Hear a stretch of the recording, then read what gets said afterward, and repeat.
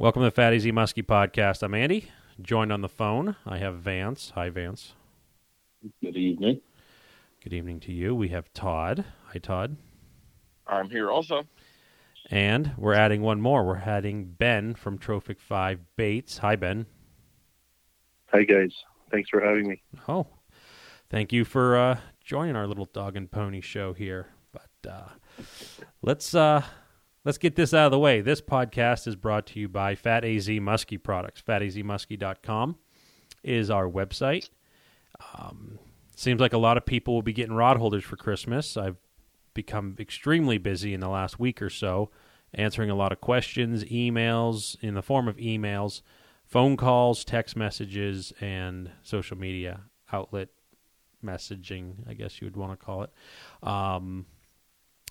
So if you have any questions about setting up a boat, please reach out. I have no issues lending some advice, dedicating time and resources to finding the best solution for your trolling setup. And now would be a really good time because it's the off season. You have time to play with and set up and, just dream big. And so with that said, the baits, you can find them at Team Rhino Outdoors, and you can find them on Muskie Tackle Online. Now, Muskie Tackle Online we'll be doing a 10% off sale that runs through December 10th. That's kind of a big deal. So 10% is 10%.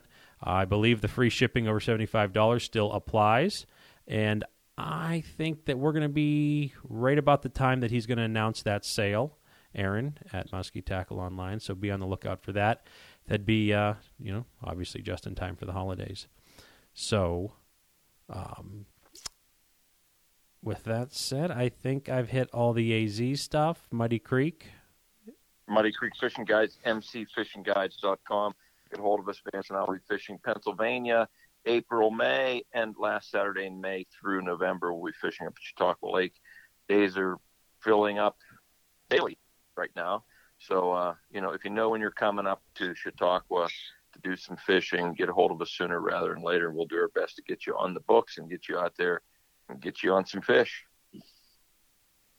Beautiful. And when you do come out and fish with us, we'll be fishing out of Ranger Boats. Big shout out to them for sponsoring this show and sponsoring Muddy Creek Fishing Guides. St. Croix rods, best rods on earth. Check them out. They lasted another season with us. Wear and tear. Really impressed with their trolling rod series, as well as others. Also, get all your boating needs at Vic Sports Center in Kent, Ohio. If you're in the boating market, they got everything you need there.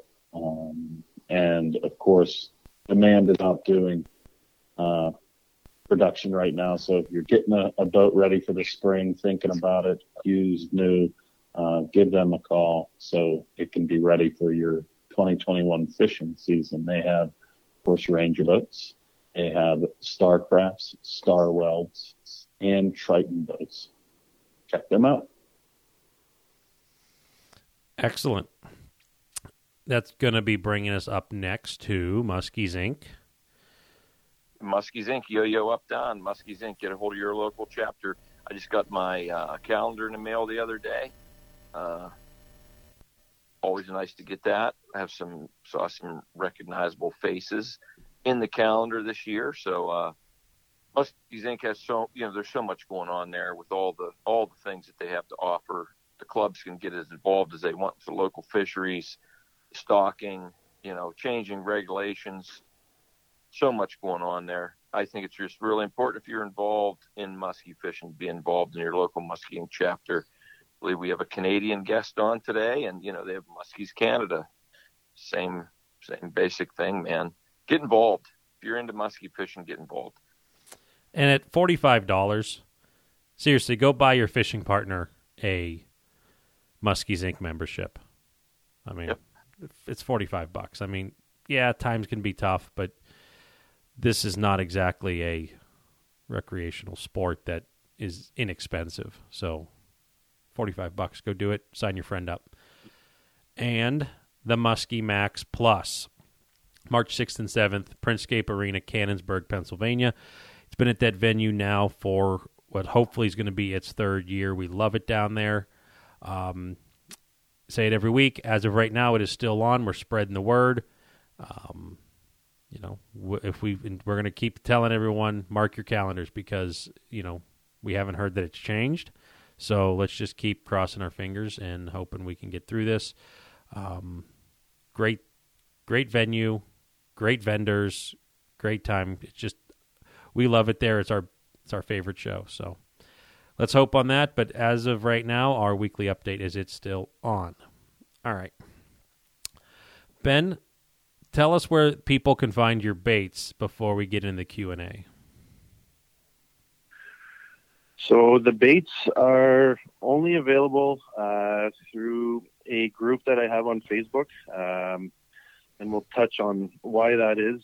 Due to the volume of baits I put out in a year, it's not very high, so I have a group on Facebook where I auction them off during the winter only, and there's only approximately 50 baits that get made every winter. It's kind of my little winter hobby to keep me in touch with the muskie fever and keep the relationships I have going with whomever is in the muskie world. And it kind of narrows down to that group on Facebook for now, but who knows, maybe one day we'll expand from there. Wow, so I'm pretty impressed because you sent me 20% of your inventory. Those 10 baits showed up. They were great. That's a joke. I wanted to see how you react. Yeah. I don't have any. So, no. Starting off with a complete bomb of a joke. So, that's okay. That's good. It won't be my last one this show. So, all right, Ben. Let's dig a little into your history here. Like, what got you into fishing, and let's work your way up to the muskie fishing and where you're at now. So being from Northern Ontario, was very fortunate. Had a family that had a family cottage on a small lake, and we did a lot of multi-species fishing growing up. The old walleye, pike, and bass were the typical species in that small lake.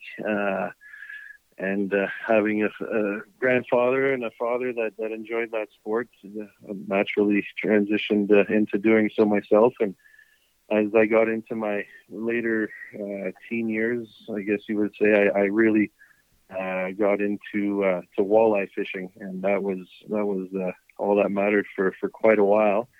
The walleye fishing, not to interrupt you, the walleye fishing that you did, like when I hear. What I stereotype Canadian walleye fishing is white curly-tailed jigs, and you're just kind of vertical jigging them. Is that like what you were doing?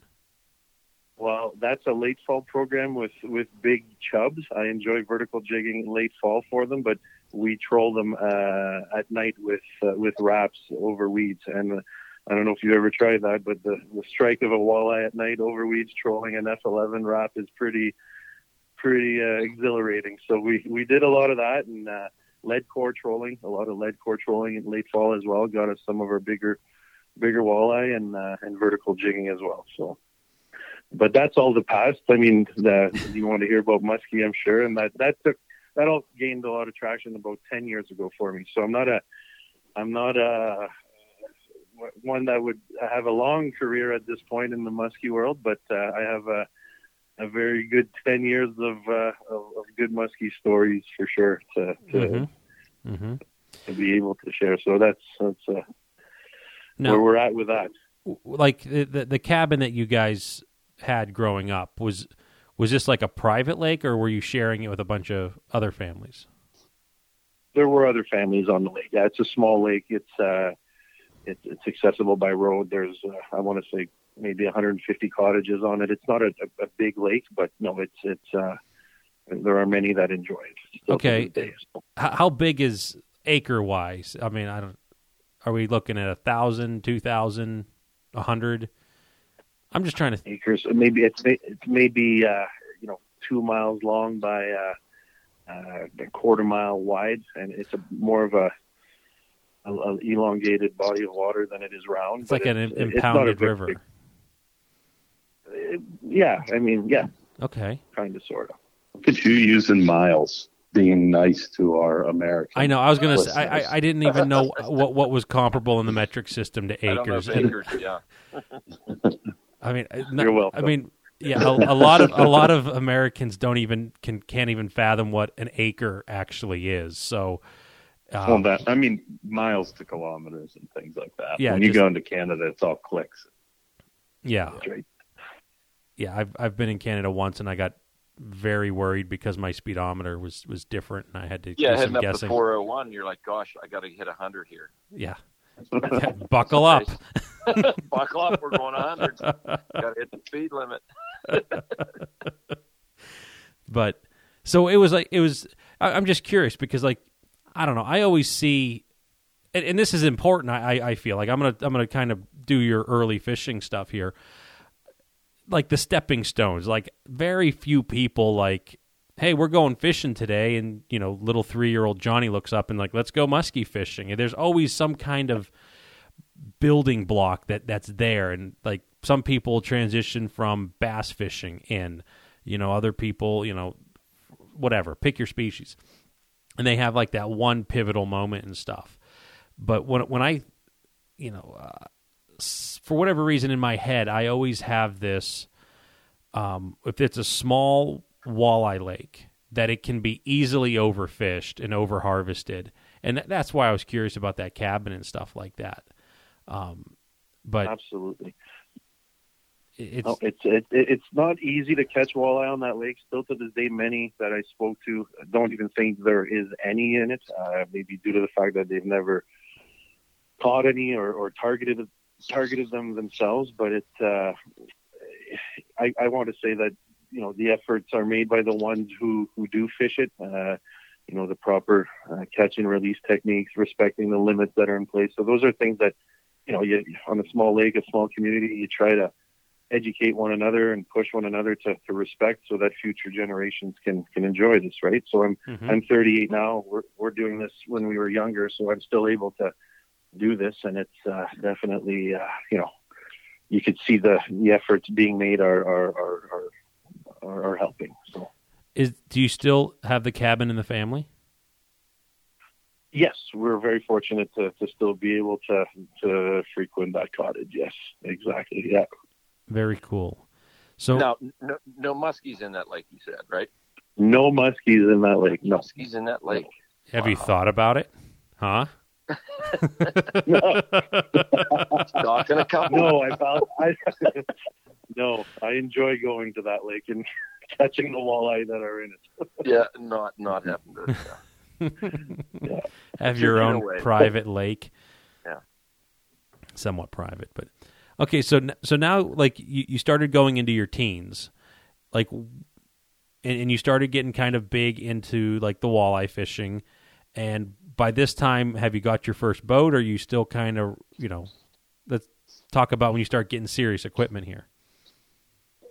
Yeah, no, I still don't have my own boat. I'm fortunate enough to use the 16-foot aluminum that we have there at camp, and my first boat comes in my early to mid-20s, I want to say, and that's when we start exploring definitely a lot more outside of that known lake where we grew up. So that first muskie bite took place here on a local lake called Nepawasi.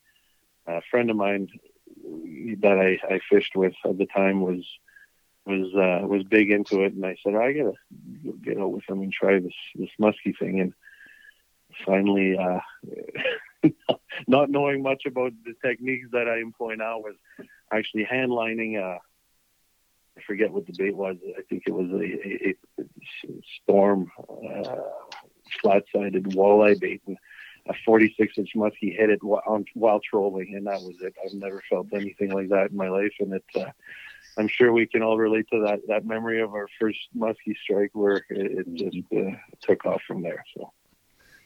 So, man, that was pretty coincidental. I was kind of hammering you earlier on walleye, and it happened to be while you were walleye fishing that was the pivotal moment for you.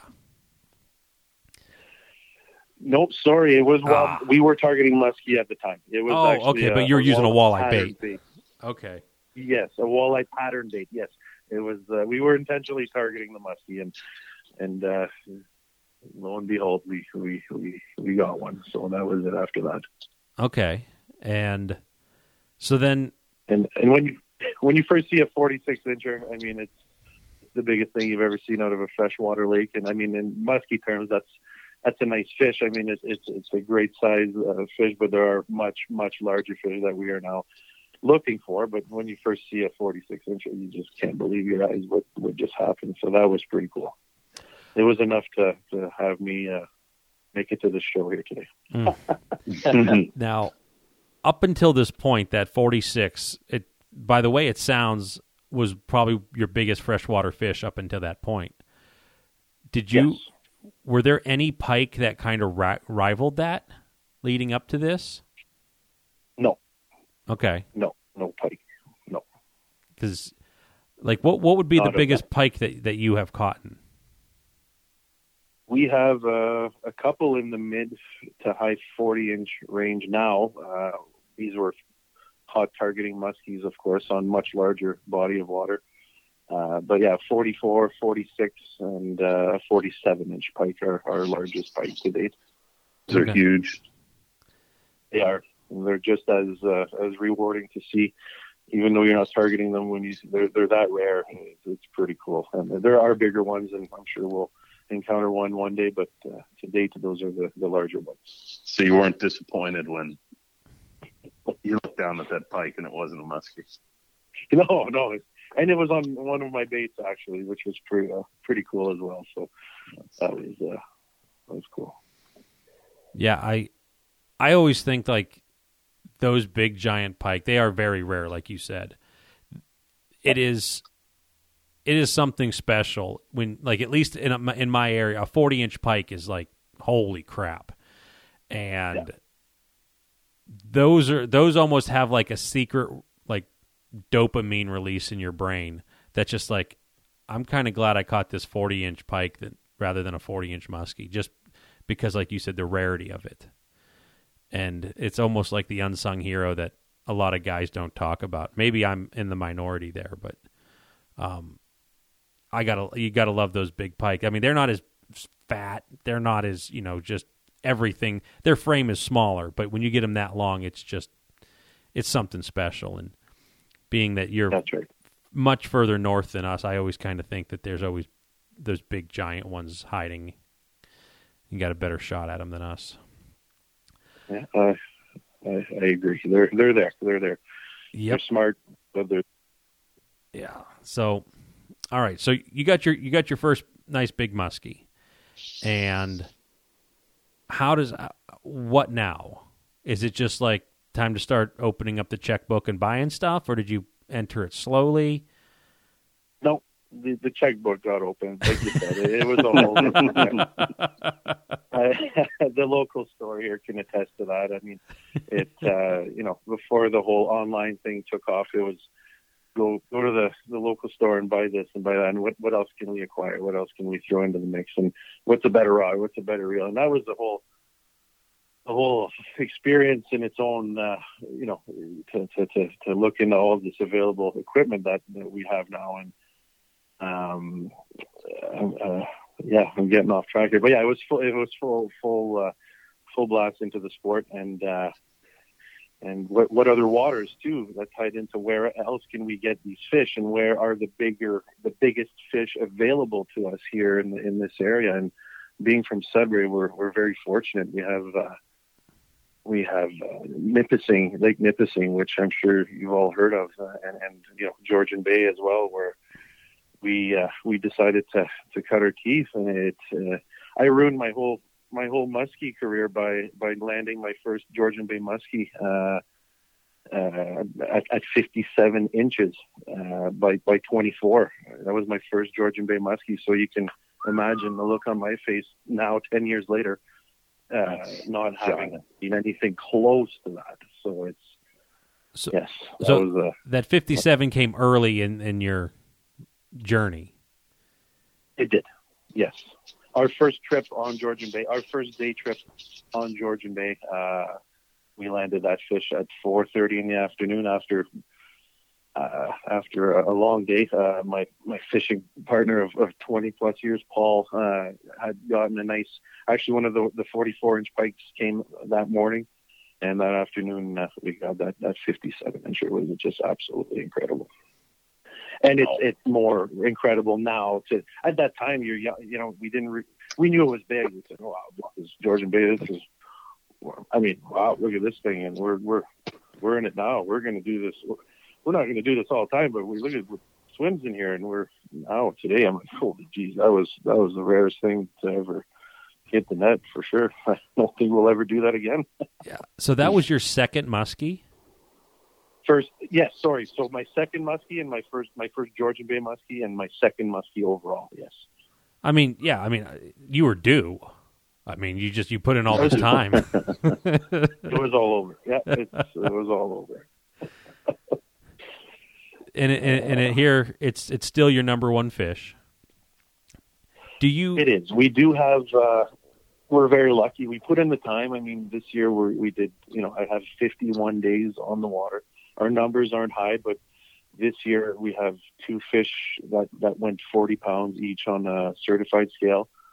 And my two biggest fish after that 57 are a 51.5 by 26.5 that went 45 pounds, and a very similar fish the year after at 51 by 26.5 that also weighed 45 pounds. So we have some nice Georgian Bay specimens. We're very proud of that. And many others that more of that caliber, but that are definitely respectable quality fish. Yeah, you probably had a little bit of a skewed outlook after that 57 hit the net, at least for a little bit. Yeah, no, it's it still haunts our conversations. Will we ever see that again? You speak to some very experienced Georgian Bay anglers, and they'll tell you that's just as rare, if not more rare, than a 50-plus pounder. So it's definitely a remarkable fish, and we'll forever cherish that memory. That's for sure. Mm-hmm. And like I said, with every year that goes by, it becomes more and more valuable, if you want to call it that. Yeah, no doubt. So, do you mind, because you got two incredible fish on that trip. You want to kind of give us a breakdown of that day, like just how that trip go? How'd you figure out where you were going to go? You're heading to the Georgian Bay. I've been there a few times, not many, but you just went to like local. Hey, let's start right here. How'd you figure out where you were going to go to tackle? I was very fortunate to have a good friend of mine that grew up in the area, guided his whole life in the area, and told me. And at the time, we weren't fishing Georgian Bay, and he was my partner at work for a while. And he said, "You got to get to the big water. If you're looking for that caliber of fish, you got to get out to Georgian Bay and start working there. You're not going to get the numbers you're looking for, but the quality of the fish is definitely superior." And so he pointed us to a few areas that needed some attention, and we went and spent the day. And I remember we're coming down this one stretch, and we stopped the boat. And I said, he told us it's around here somewhere. So I gave him a call. I said, "Listen, we're sitting," and there's a landmark, very distinct landmark on shore. I said, "We're sitting in front of this thing here," and I described it to him. He's like, "Oh yeah, that's really good. You guys make sure you hit that spot across from there, like at some point today. Make sure you hit that spot. Just don't miss that spot." And so he said, "But go work down a little further east." So we spent the day, and the eastern portion of where he suggested. And on the way back, you're tired. He said, "We got to stop here, Paul, and we got to have a little bit of a session here to try our luck." And lo and behold, that's where that 57 was sitting. I casted to shore, maybe 6 inches off of some reeds in a very shallow area, and I looked back at Paul to see what he was doing, and he says, "There's a big swirl." right by where your bait landed, and I set the hook, and there it was, and it wasn't fighting very hard, and it brought it halfway to the boat. I said, this might be a fouled pike. Who knows? Doesn't feel very good. And then the thing realized it was hooked, and I don't remember what happened between now and the net, but it was pretty exciting. It was pretty awesome stuff. Next thing you know, Paulie put the net under that 57-incher, and we were all smiles. So your cast landed really close to the bank. Was it deep at the Very bank, close. or was it shallow? No, it was shallow. So you had like an alligator just sitting there, like it could have been half out of the water. For what I could see, Vance, it must have been half out of the water. It was that shallow, and I had to choke back on my cast because it was getting close, and I wanted to put it close, but it was time to stop it, and it landed, and as soon as it hit the water, that thing was on there. So it was pretty neat, Pretty remarkable to do it casting. Can you believe it? Yeah, like I wanted to touch on that too. Like we're casters at heart. We started musky fishing casting, even though my first one was trolling. We definitely focused on casting. We still do. We're doing a lot more trolling these days than we used to. But our I don't know, the way this is a feeling of approaching a piece of structure that just looks so good, that you have history on, that you've seen fish on, and you start that run at that exact point, and you just, that feeling is pretty hard to beat. No doubt, but yeah, I mean, that's crazy. I can't remember really a time that like a fish that I've caught was laying in such shallow water, and you're talking one that's much closer to 5 foot than 4 foot, and correct, it's just right there. It's all that water, however much water that is. Essentially, it's another Great Lakes and it's literally at your feet if you were standing on the bank. That's insane. It was like winning the lottery. You couldn't have placed that cast at a better place at a better time. It was, yeah. So still scratch my head. So okay, so you catch that, and obviously that's got to be like, anytime you're in that area, you got to go back to it. Has it ever? You better believe. Has it ever paid off again? Never. Same time of year, same date, same moon, same.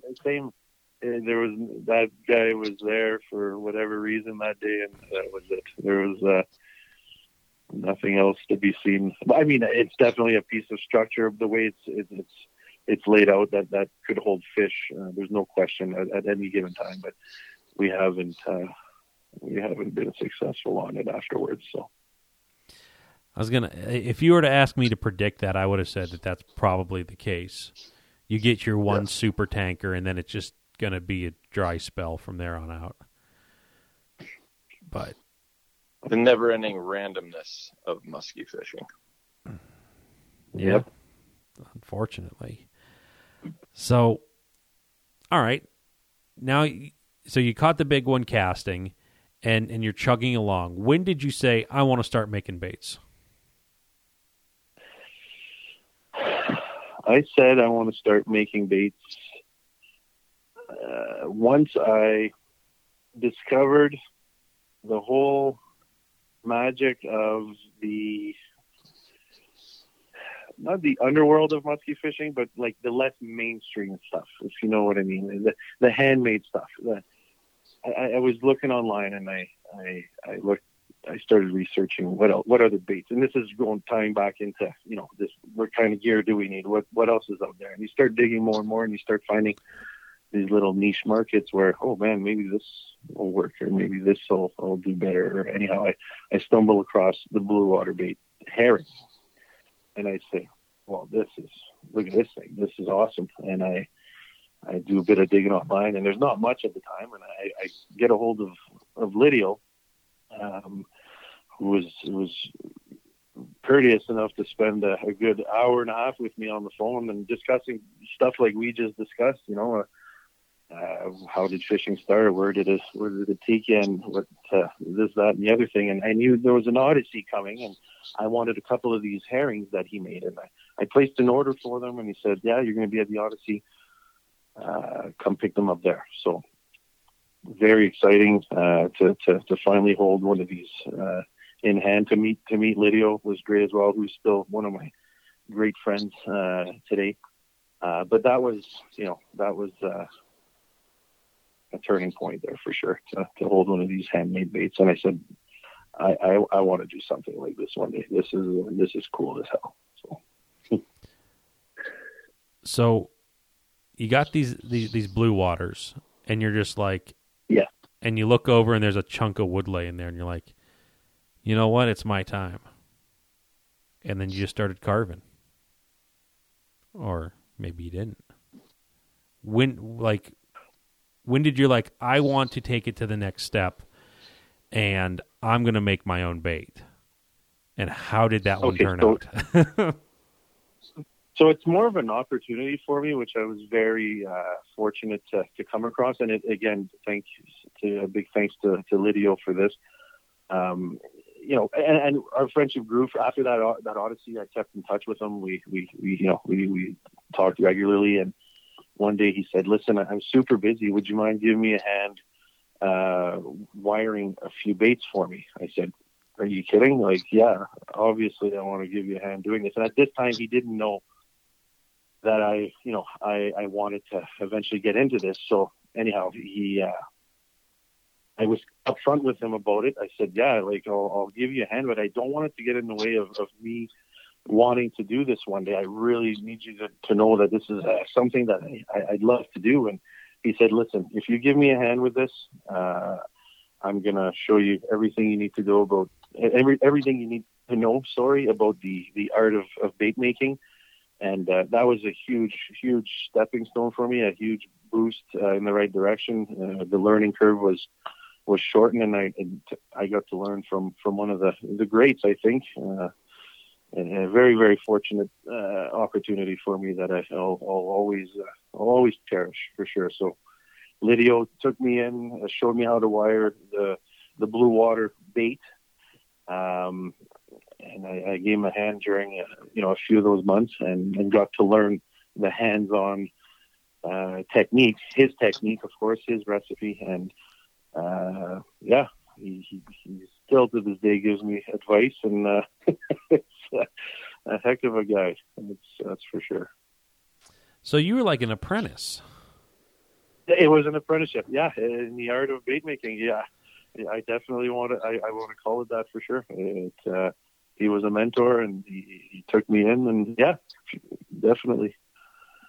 I'm trying to think if there's any other bait maker we've had on that's kind of got into making baits that way. Do you guys remember any? That's a unique way of doing it. Yeah, it's really unique, and he gave you like the worst part of the job too, wiring. If you can dodge a wrench, you can dodge a ball. But you can wire a bait. Painting. There was no painting. But eventually you had to. And so you got this crash course, and you're going to now say, it's my turn. Were you tinkering around while you were helping Lidio? Or like kind of he didn't need help anymore and you're like, it's my time. I'm going to go ahead and do this. Like, when did you first kind of make your first chip or something? So there was a set amount of baits that that Lidio had asked me to help him with, and that was completed. And one of the baits that I have, one of my first baits, I should say, that was launched was actually a bait that Blue Water had under its name for a while. Not very many were made, and they performed very well for him. It's the 9-inch fatty. The larger of my nines. I have two nines, a slim 9 and the regular 9, which people call the fatty. And that bait there, Lidio said, okay, I'm not doing this model of bait anymore. I'm gonna help you. Tell me what you want to do with it. We're gonna tweak it. And Lidio was kind enough to introduce me to all his contacts. Our baits are all CNC cut to maintain efficiency, to have everything regular, to have everything consistent. So we tweaked this bait to the point where I was very happy with it and started running it. It did well for us. So that became a staple that we released at the 2017 Odyssey in St. Catharines. Lidio, again, very kind to open up an invitation to share the booth with him there. Our booth was absolutely extraordinary. We had a lot of work. A lot of baits were displayed. It was a great turnout. I made 96 of those I made 96 baits total. Half of them were that 9-inch fatty, and the other half were an 11-inch bait that we developed, and it derives from that 9, but it's an 11-inch body. So again, just bouncing ideas off of him, telling him what I wanted to do. He helped me a lot with the R&D process of that, and those were the 96 baits I launched at that Odyssey, and I sold 21 baits. I mean, I came home with a few, there's no question, but the new kid on the block, it was great to have that the Blue Water Bait spotlight, right beside me to bring in some traffic. But and that's where it took off at that Odyssey. That was the main launch for Tropic 5 baits. So let's take a step back, and how were your first paints? Because I looked at I looked you up on Facebook and stuff like that, and anyone out there, look them up, do a search, and see. You have a very clean paint style, and thank you. Generally speaking, that doesn't happen on your first go around. Like, did you kind of just fall right behind with like really take a lot of things you learned from Lidio, or did you say, I'm going to kind of figure this one out on my own for the painting? So I'm very lucky to have an artistic background. I grew up drawing a lot. I enjoyed painting. I'd never airbrushed before, but I was one of the lucky few to be able to combine two passions, fishing and art. And Lidio will attest to this. He had nothing to do with the paint process. He has influenced me in many ways in the style that I started off with. He guided me as far as the mechanics of the patterns go, if you want to put it that way, the way a perch is built, the way a chocolate Walter should be laid out. He gave me the steps to make those achievable. But the painting I took on myself, and if you go on my Instagram page and you scroll right down to the first photo, you'll see the number 1 and number 2 T5s, that 11, that 9, and they're both perch patterns, and those were my first baits, first time ever rubbing an airbrush. So I was very fortunate. I gravitated to the tool, to the medium, and I'm comfortable with it. And every year that I use it, because I only do it every winter. So one day I hope to find time to do it more and keep up with it during the rest of the year. But I'm lucky to have had that knack for it, if you want to call it that. Yeah, they're beautiful. I just hopped on your Instagram account while you were saying that, and I'm scrolling through all this stuff, and so it was a little bit natural coming in, and that's another one of those things. Like, if I would be embarrassed to put up my first paint, and the first bait that I caught a muskie on a bait that I made. Green weenie. I was going to say, anybody here remember it? The green weenie. A lot of green on that weenie, so. But it was a green weenie.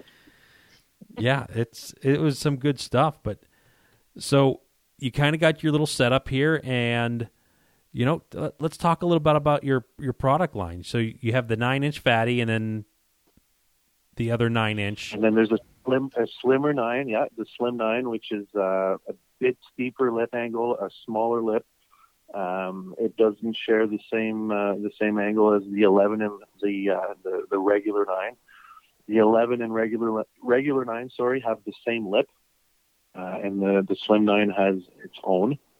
And I've been working for the past couple of years on a 13-inch version, which is being released here in the new year. So very happy with that. That's just, again, a larger version of the 11, just pumped up 22% and brought to a 13. And that's going to have, again, its own lip, a double toe eye on the lip to give you a shallow and a deeper version option, I should say. And yeah, those are the all I have in the mix so far. I don't want to, go too crazy and then start doing this, that, and the other thing.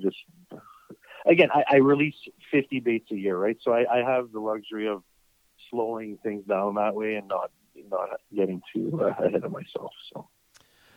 Okay, so that 9-inch Slim, describe its action. Its action? Yes. It's got a nice shoulder roll. It's got a pretty aggressive tail whip. It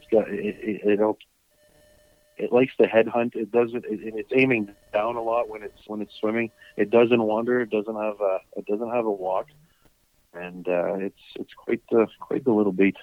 But about how deep is it? A deeper running bait? Is it? Let's talk about each bait a little more in depth. About what will it run maximum depth? The Slim 9. So I'll just give you one of the dive curves at 4.5 miles an hour. The Slim 9, 95 feet back, for example, will get you 25 feet down. That's with the rod tip in the water, a 100-pound Test Power Pro, and a 5-foot, 150-pound fluorocarbon leader. So 95 will get you 25. 70 feet back will get you 20. That's on the Slim 9 with the regular lips. And then you can run it on a shorter leash at 50, get you 15, 30, I'll get you 10. If you want to start, contour trolling a little bit more precisely and doing other things. So it's quite the versatile bait. The 11 itself with the regular lip, again, very similar dive curve. 90 will get you 25 and all the way up to 50, 50 back will get you 15. Okay. So your baits are kind of geared more towards a deeper water, kind of open water trolling kind of setup. So these, yes, with the regular lip. I do offer all these profiles with a shallow lip option as well, except the 13. That one won't be offered in a shallow, but the 11, the Slim 9, and the regular 9-inch all come with a shallow lip as well. And those offer a completely different action and a completely different dive curve, as you can imagine. And those are all through wire baits. Even the shallow version is through wired, and the toe eye is the Lexan lip. So it's not a nose pull bait. They're all lip pull. Okay. Now, have you ever done a screw eye bait? Nope, I have not. I was taught, to do through wire, and that's what where my confidence lies. I'd hate to see one of these things get blown up by a fish. I don't know if it ever happened. I've never seen it myself. I've heard horror stories, and those guys were all happy to have a stainless steel integrated harness to go into their hooks, bringing home the bacon, if you know what I mean. So it was always in my, my desire to stick to through wire, and that's how each Trophic 5 will always be. So sticking to your guns. Hey, that's all you can do, right? Yes. I'm not saying, hey, a lot of screw and eye baits perform very well. It's just not. It's not what I was shown. And again, I'm going to stick to what I think is the winning ticket. So. Mm-hmm. Okay, so now I'm going to ask you an impossible question. If you had to pick one bait that you make for the rest of your life, which model, which lip, which pattern, and why? Well, if I tell you my pattern, you're gonna know that it works, and you already know where I fish, so that's bad. That is an impossible question. Essentially the state of Pennsylvania's volume of water. So,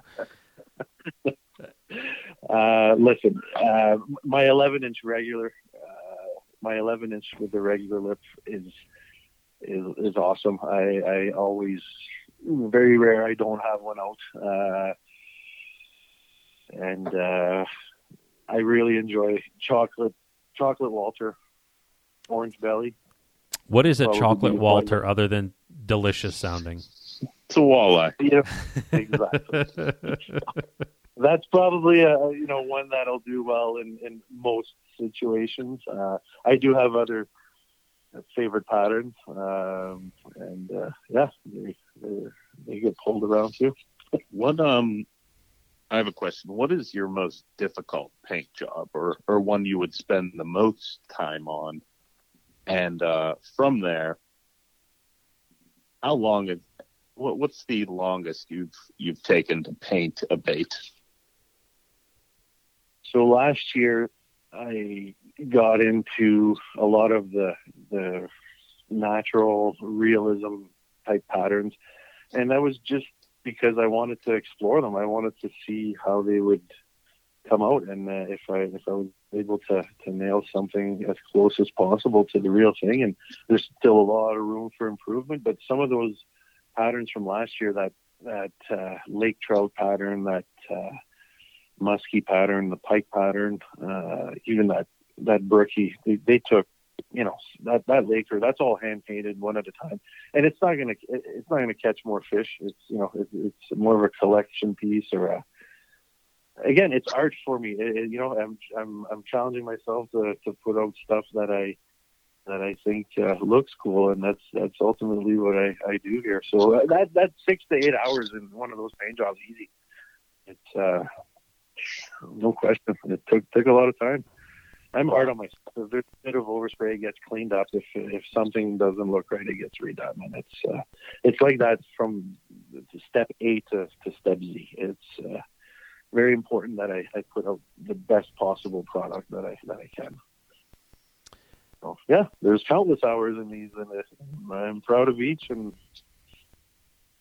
so the ones that don't make it to the page are in my box here, and I end up running them if there's a little defect on them or something.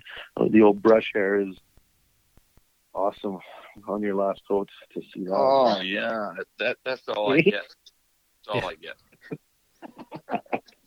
There's a bubble. Take that one. Well, yeah. I mean, I know you were asking prior to the show. You wanted my address to send me all those blems, and I wouldn't feel right taking them. Just so you're aware, I wanted to at least make that clear to everybody.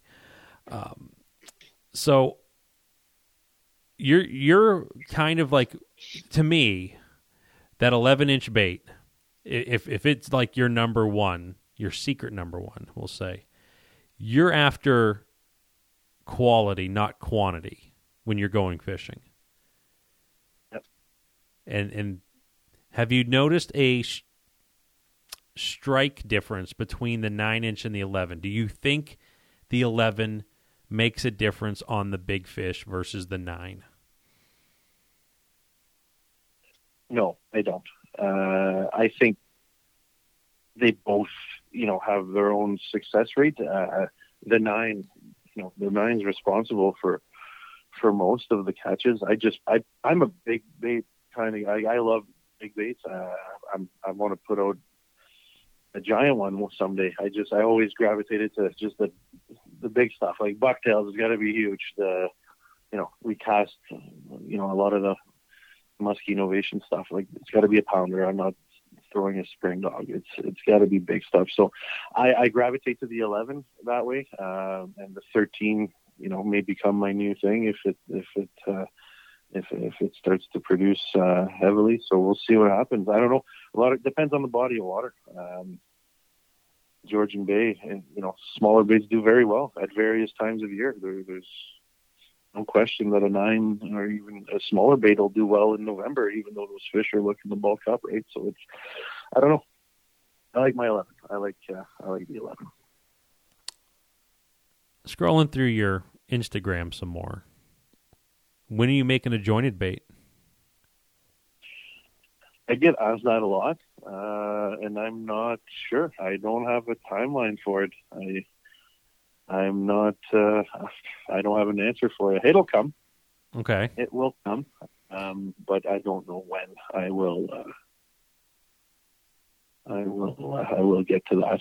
You'll get to that, but you haven't like at least played around with like, this one's for me. I'm going to go ahead and cut one of these baits, and I'm just going to see what. Okay. Not yet.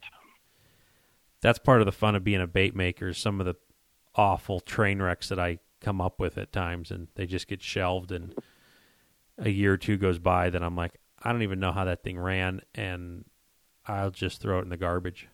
So it doesn't sound like you're doing a lot of garbage throwing on baits like I do. No, the jointed will come. I mean, it's definitely a popular style bait, but again, my numbers are low. My time is limited, and I don't have a lot of baits out there. Since 2017, I think I might have made 550 baits total. That's not a lot in the grand scheme of things. It's not a lot of baits. No, it is not, because when we're going full steam, similar to you, we kind of do a lot more of the baits in the winter months. Mm-hmm. That'd be a decent 2 weeks. Maybe 3. But yeah, I mean, yeah, it's evident that you have an extreme attention to the details on those baits. It's thank you. Yeah, I'm glad. It takes time. It's like I said, I'm having fun right now. I don't want it to become stressful. I tried in the past to do the order lists, and it took away from the fun of it for me. And if you look at my baits from last year, I do approximately 50 baits, like I mentioned, and they're almost all one of ones. They're almost, I want to sit down. There's not going to be a production line where I'm going to do 50, night shiners. I'm not going to do, I don't like that aspect of it. Maybe one day if I decide to grow it, it's going to have to be like that. And I have no doubt that it should be like that. But right now it's a small niche market. I have an incredible clientele for whom I'm very thankful for. And I thank them all if they're listening in for all the support they've thrown at me so far since I've started. I couldn't have done it without them. The fact that I'm auction based only, a lot of these guys have a lot invested in their collection, and if I ever decide to put out a bait, for retail at competitive pricing, I'd have to dedicate a bait, develop a bait for that only, and keep what I have now, going the same way that I've been promoting it, because these guys have big collections.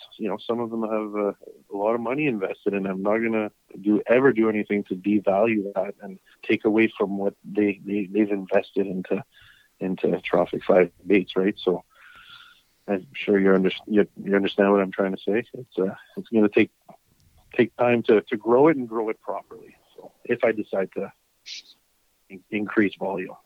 Right. I mean, I get it. I mean, it's a definite. It's. I think in the musky fishing world, it lends very well to those limited market. Not limited number baits in a market, and you just happen to be one of them, to where you're not going to become a slave to the demand. You're going to do what you want to do, and you put it out there, and when they're gone, which. Probably the people that are getting them. Now, I'm going to say, do you limit, like you've already got one, sorry, Charlie, you're not getting another one, or it doesn't matter to you? No, it doesn't matter. It's first come, first serve. Here it is. You like it, go for it. That's, it's an auction based, group, and that's, people are informed of that once when they ask to join. If I have, I have people reach out to me regularly. Hey, how much are your baits? And I explain to them, it's low volume, it's auction based only at this time, and if you'd like to join the group, this is how it is. And some are more than happy to join, and others, it's not for them. So that's okay. They're not for everyone, and it's, like I said, I can't tap into every single aspect of the business due to the time frame that I have. I have another job too that takes up a lot of my time, and it doesn't allow me to do this as much as I would like, and that's okay. But people are informed. I'm transparent about it. This is how it is, and if you're in, you're in, and if you're not, well, maybe another time. Very nice. Well, is there anything else? I'm going to throw this one at you. Is there anything else you want to talk about before we wrap this up? Maybe you wanted to talk about and we haven't hit? Anything? Can you cut out? Sorry, Vance. Can you repeat the question? No, he's asking if you want to touch on anything else before we wrap this up. For sure. No. Again, thank you guys for the wonderful opportunity to come speak on your show, and I want to thank again my client base that's been involved in the growth of this brand name for the last 3 years. I hope I can keep producing the best work that I can and getting it out there to whoever appreciates it, and we'll see where it goes. A lot of potential in this business, and I hope to take advantage of it a little bit at a time and grow the brand. I want you to check out our mud puppy pattern. Okay. And I want to see if you could sneak it in there in one of your small batches. Absolutely. And see what happens. I think a lot of people would like to see a mud puppy. Including myself. It is okay. Yeah. You got your, absolutely. That's kind of our color at Fat AZ. And a lot of bait makers have taken that on and put their own spin on it. So it would be nice to see someone as talented as you check the color out. If you feel like paint it up and make it a one of one and see what the public thinks about it. Absolutely. No, you got yourself a deal. I'll put one in the mix. I'm starting to paint this Saturday actually for the 2021 stuff. So we'll include a mud puppy in there with a Trophic 5 twist to it. Beautiful. I would love to see that. So perfect. Well, all right, Ben. Tell everyone your page again. Yes, so the group on Facebook is called the T5 Vault. That's where all the action takes place. It's the only source to acquire the baits at this time, the T5 Vault. And you can check out Trophic 5 Baits on Facebook and Instagram. Perfect. All right. And with that, I'm going to give a big thanks to Fat AZ Muskie Products, Muddy Creek Fishing Guide, St. Croix Rods, Ranger Boats, Vix Marine, Muskies Inc., and the Muskie Max Plus. So please support our fine sponsors, and good luck hunting, good luck fishing, and stay warm. Thanks for listening.